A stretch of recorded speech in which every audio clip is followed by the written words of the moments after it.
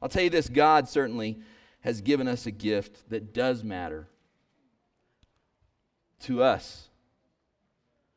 A child is born. To us, a son is given. So we're going to spend a few minutes this morning thinking of gifts that matter. Let's pray. God, thank you for sending Jesus. And we pray, Lord, that you would help us as your followers to give the light of the world. Fill us with your Spirit. Help this to be more than just a church service. Help our hearts to be open to change and move and go wherever your Spirit blows and calls us to go. We pray this in Jesus' name.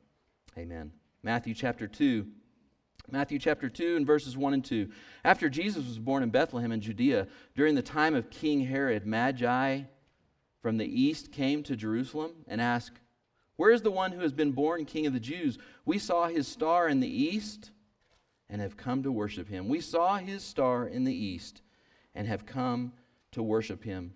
God was giving the world, the whole world, a gift, the light of the world. And here come travelers, worshipers, wise men to do what? To give him gifts. He's giving gifts to the whole world. They came to give Jesus a gift. I love this text I got this week from one of my brothers here in the church. What gift will we give to Jesus this Christmas? The Word says that the things we do for the weak and needy, we also are doing for him. I wonder if you have on your Christmas list, like you got a Christmas list and you got, the people you got to buy for and you got to put their gifts under the tree. I wonder if you have Jesus' name on your list. I got to get a gift for Jesus this year. And if you do something for someone else, it's like wrapping up a gift and sliding it under the tree for Jesus. If you do it for the least of these, especially, you're doing it for him, is what the Bible says. And this morning, we're going to talk a little bit about how much the Magi gave. They gave, first of all, this. They gave the gift of time. That's what the Magi gave first. This was not some trip that's over the river and through the woods to grandmother's house we go. This was much longer than that. And I think we get confused because we have our little Christmas, scenes and the creche and stuff like that in our homes. I love those. I'm glad we have those in our homes. I'm glad we have those around. But sometimes they're a little confusing because we got, I was going to say Moses and Jerry there, but it's actually Joseph and Mary. Joseph and Mary. We got Joseph and Mary. We got baby Jesus. We got some animals. We might have angels singing. We might have a star. And then we got some shepherds. And then what else do we have? 3 wise men. But see, that's not what the Bible says. That's incorrect. It's okay. I mean, you don't have to go break your wise men or something at your house. It's all right, okay? It's still the story. But they weren't there in the barn or in the cave or out in the place where Jesus was born. The wise men were not there. See, Matthew 2, verse 11 says, when they arrived in Bethlehem, they went to the house. They went to the house. So time has passed in Bethlehem. Perhaps Joseph is working. Maybe they're renting a house or they found someone to live with. And we know that the star that was over the place where he was born, they saw that from the east. And by the time they travel and they get to see King Herod, and then from there they go visit that house, and then from then they leave and they go back home, and then Herod figures out he's been tricked. It may have been as much as a 2-year journey for them. 2 years. That's the gift of time they may have given. We think that possibly because Herod had all the boys under the age of 2 killed in Bethlehem, trying to kill Jesus. And it's a side note to the story, but it's a horrible part of the Christmas story, isn't it? It's not a part we like to think about. Herod was a horrible, horrible person. He's the king of Israel, the king of God's people, but he was a paranoid, delusional maniac is what he was. He was a nut. He was always fearful someone would try to assassinate him and take his throne. Josephus writes all about what he did. Killed many, many, many of his family members. And this kind of darkness still is in our world today, isn't it? We saw it this week with the emperor or the king or the president of North Korea. Paranoid. Kills his uncle. The light of Jesus is needed now as much as ever. But back to the wise men, we don't know how far they came. We don't know how much time, but suffice it to say, it was a significant amount of time. It was a significant distance that they came. The trip took a lot of time. I love the story about Billy Crystal. You guys know Billy Crystal. He's a funny actor. And I love the story about him when he was working out in L.A., living in New York City. His daughter's 9th birthday. He called her in the morning. He said, "Sweetie, I'm so sorry. I can't make it for your birthday party. I've got to work today." She was disappointed. He consoled her. He said, "Look, I've sent a present. It'll be there in a while. It'll be on the porch." A little bit later, the doorbell rings. Billy Crystal's daughter runs to the door. She opens the door, and it's a huge present. It's big. And she just starts to open it right there on the porch. And as she opens it up, out pops Billy Crystal out of the box. And he said his daughter hugged him for what felt like 5 minutes. Because why? Did she want a present, or did she want his presence? She wanted her dad. She wanted him to be there. She wanted his time, and that is the gift that he gave to his daughter that day. That's a great story for all of us to think about in our lives. 1 Thessalonians chapter 2, verse 8 says, Paul says this to this church. He says, "We loved you so much, we were delighted to share with you not only the gospel of God, but our lives as well, because you have become so dear to us." Some of you are the people who work in your family. You have a job, and you make the money, and you bring home the bacon, and you pay the bills. And I want to tell you this, I guarantee you, whether they say it or not, I'll say it for them. Thank you for doing that.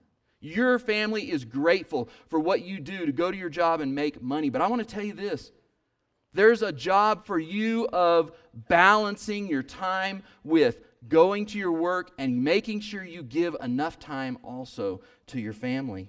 What if this year, if you decided not to make so much money, but to make some time for your family? Some of you do the domestic stuff at your house.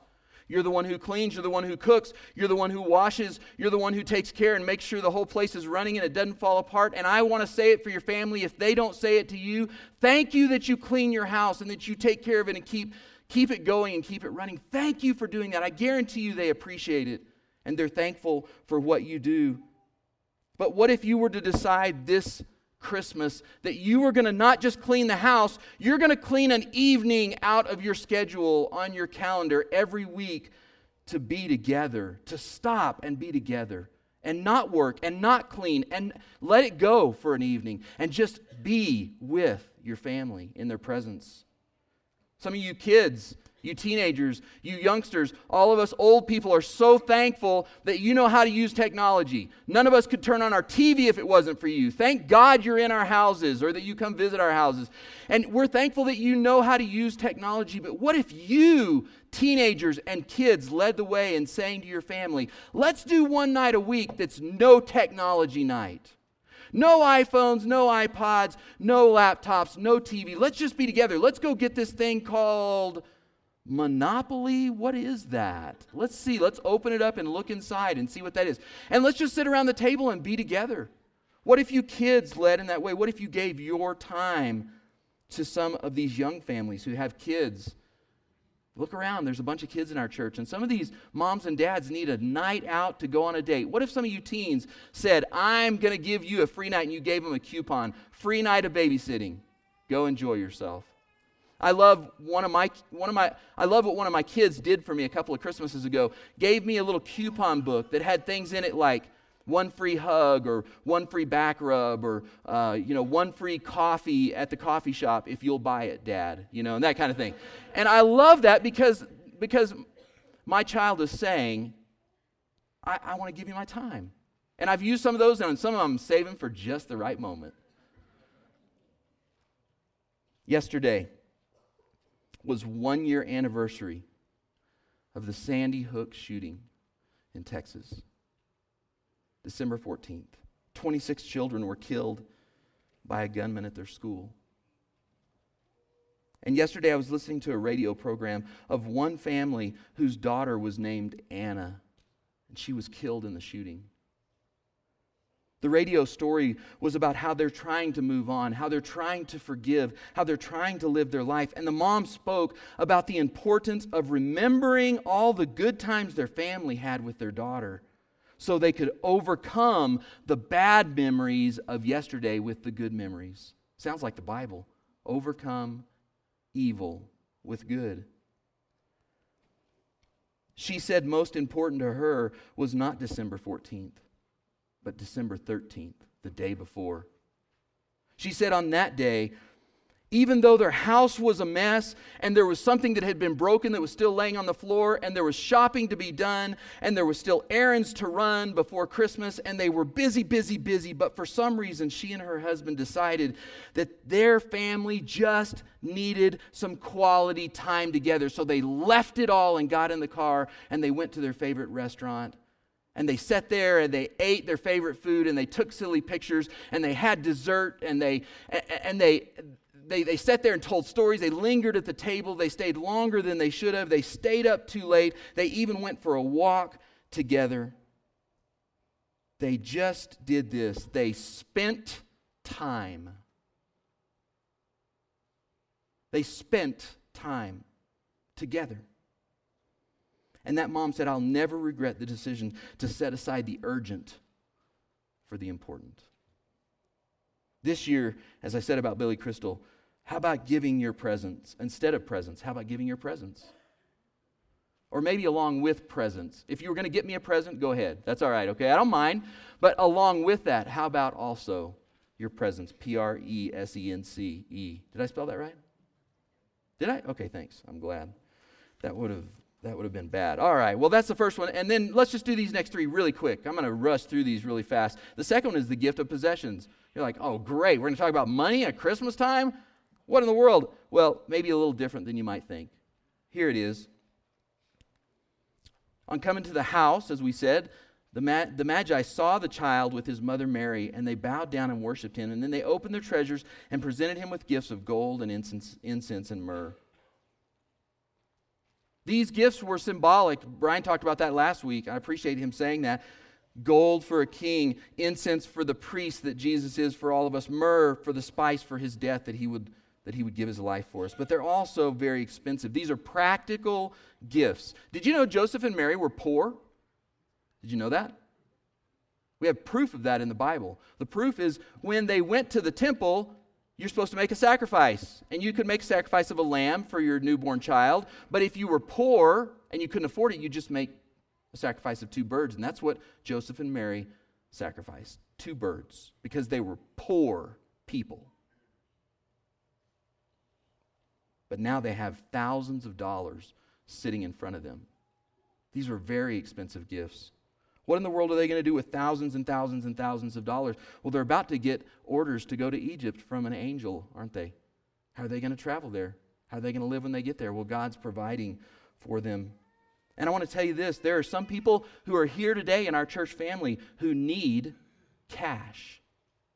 Did you know that? Some of us have lots of cash.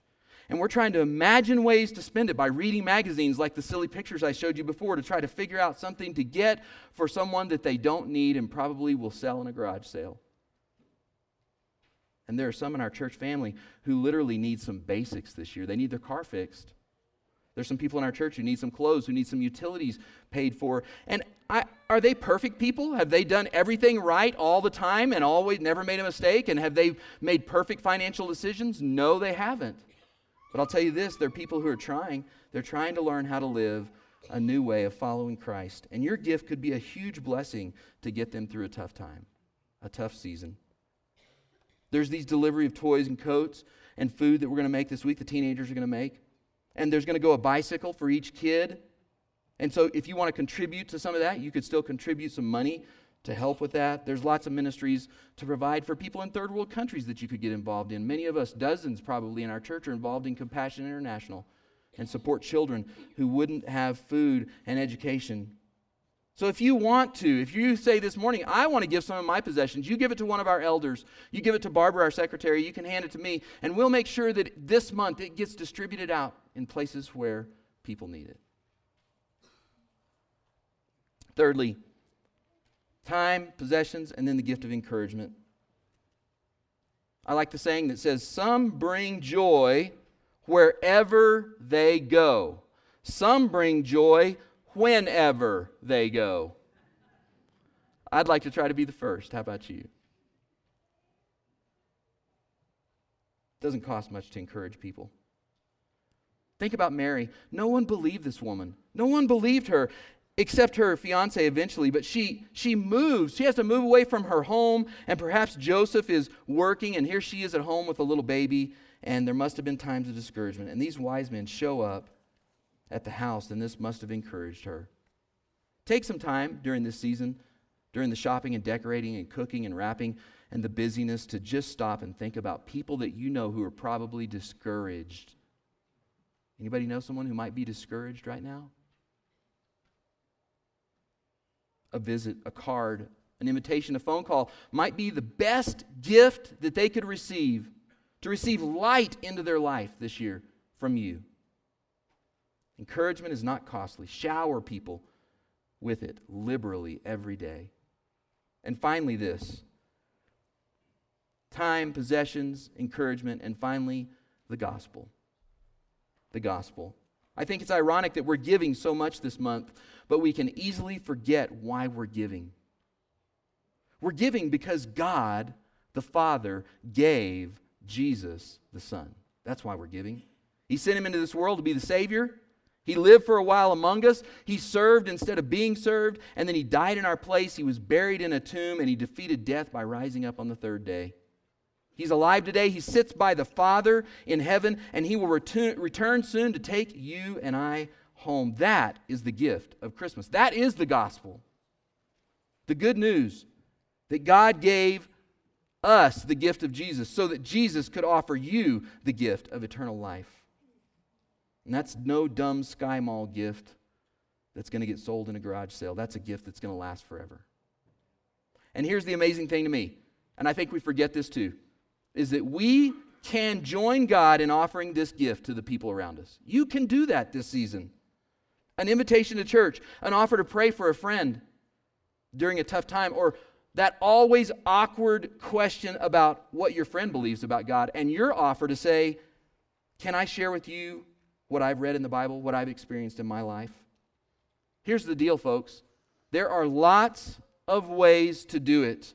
But when all is said and done, this is the one thing that usually doesn't get said or done, is sharing the gospel. And it's also the one gift that everyone on planet Earth needs this Christmas. So pray for opportunities to join God in the work of giving eternal life to the people who don't have it. I'm going to finish today by having our kids come back up on stage real quick. All you kids who would have been in children's church this morning, hurry up. I've got a gift for you. Hurry, quick. Come on, stand right up here. Line up in a line right here. First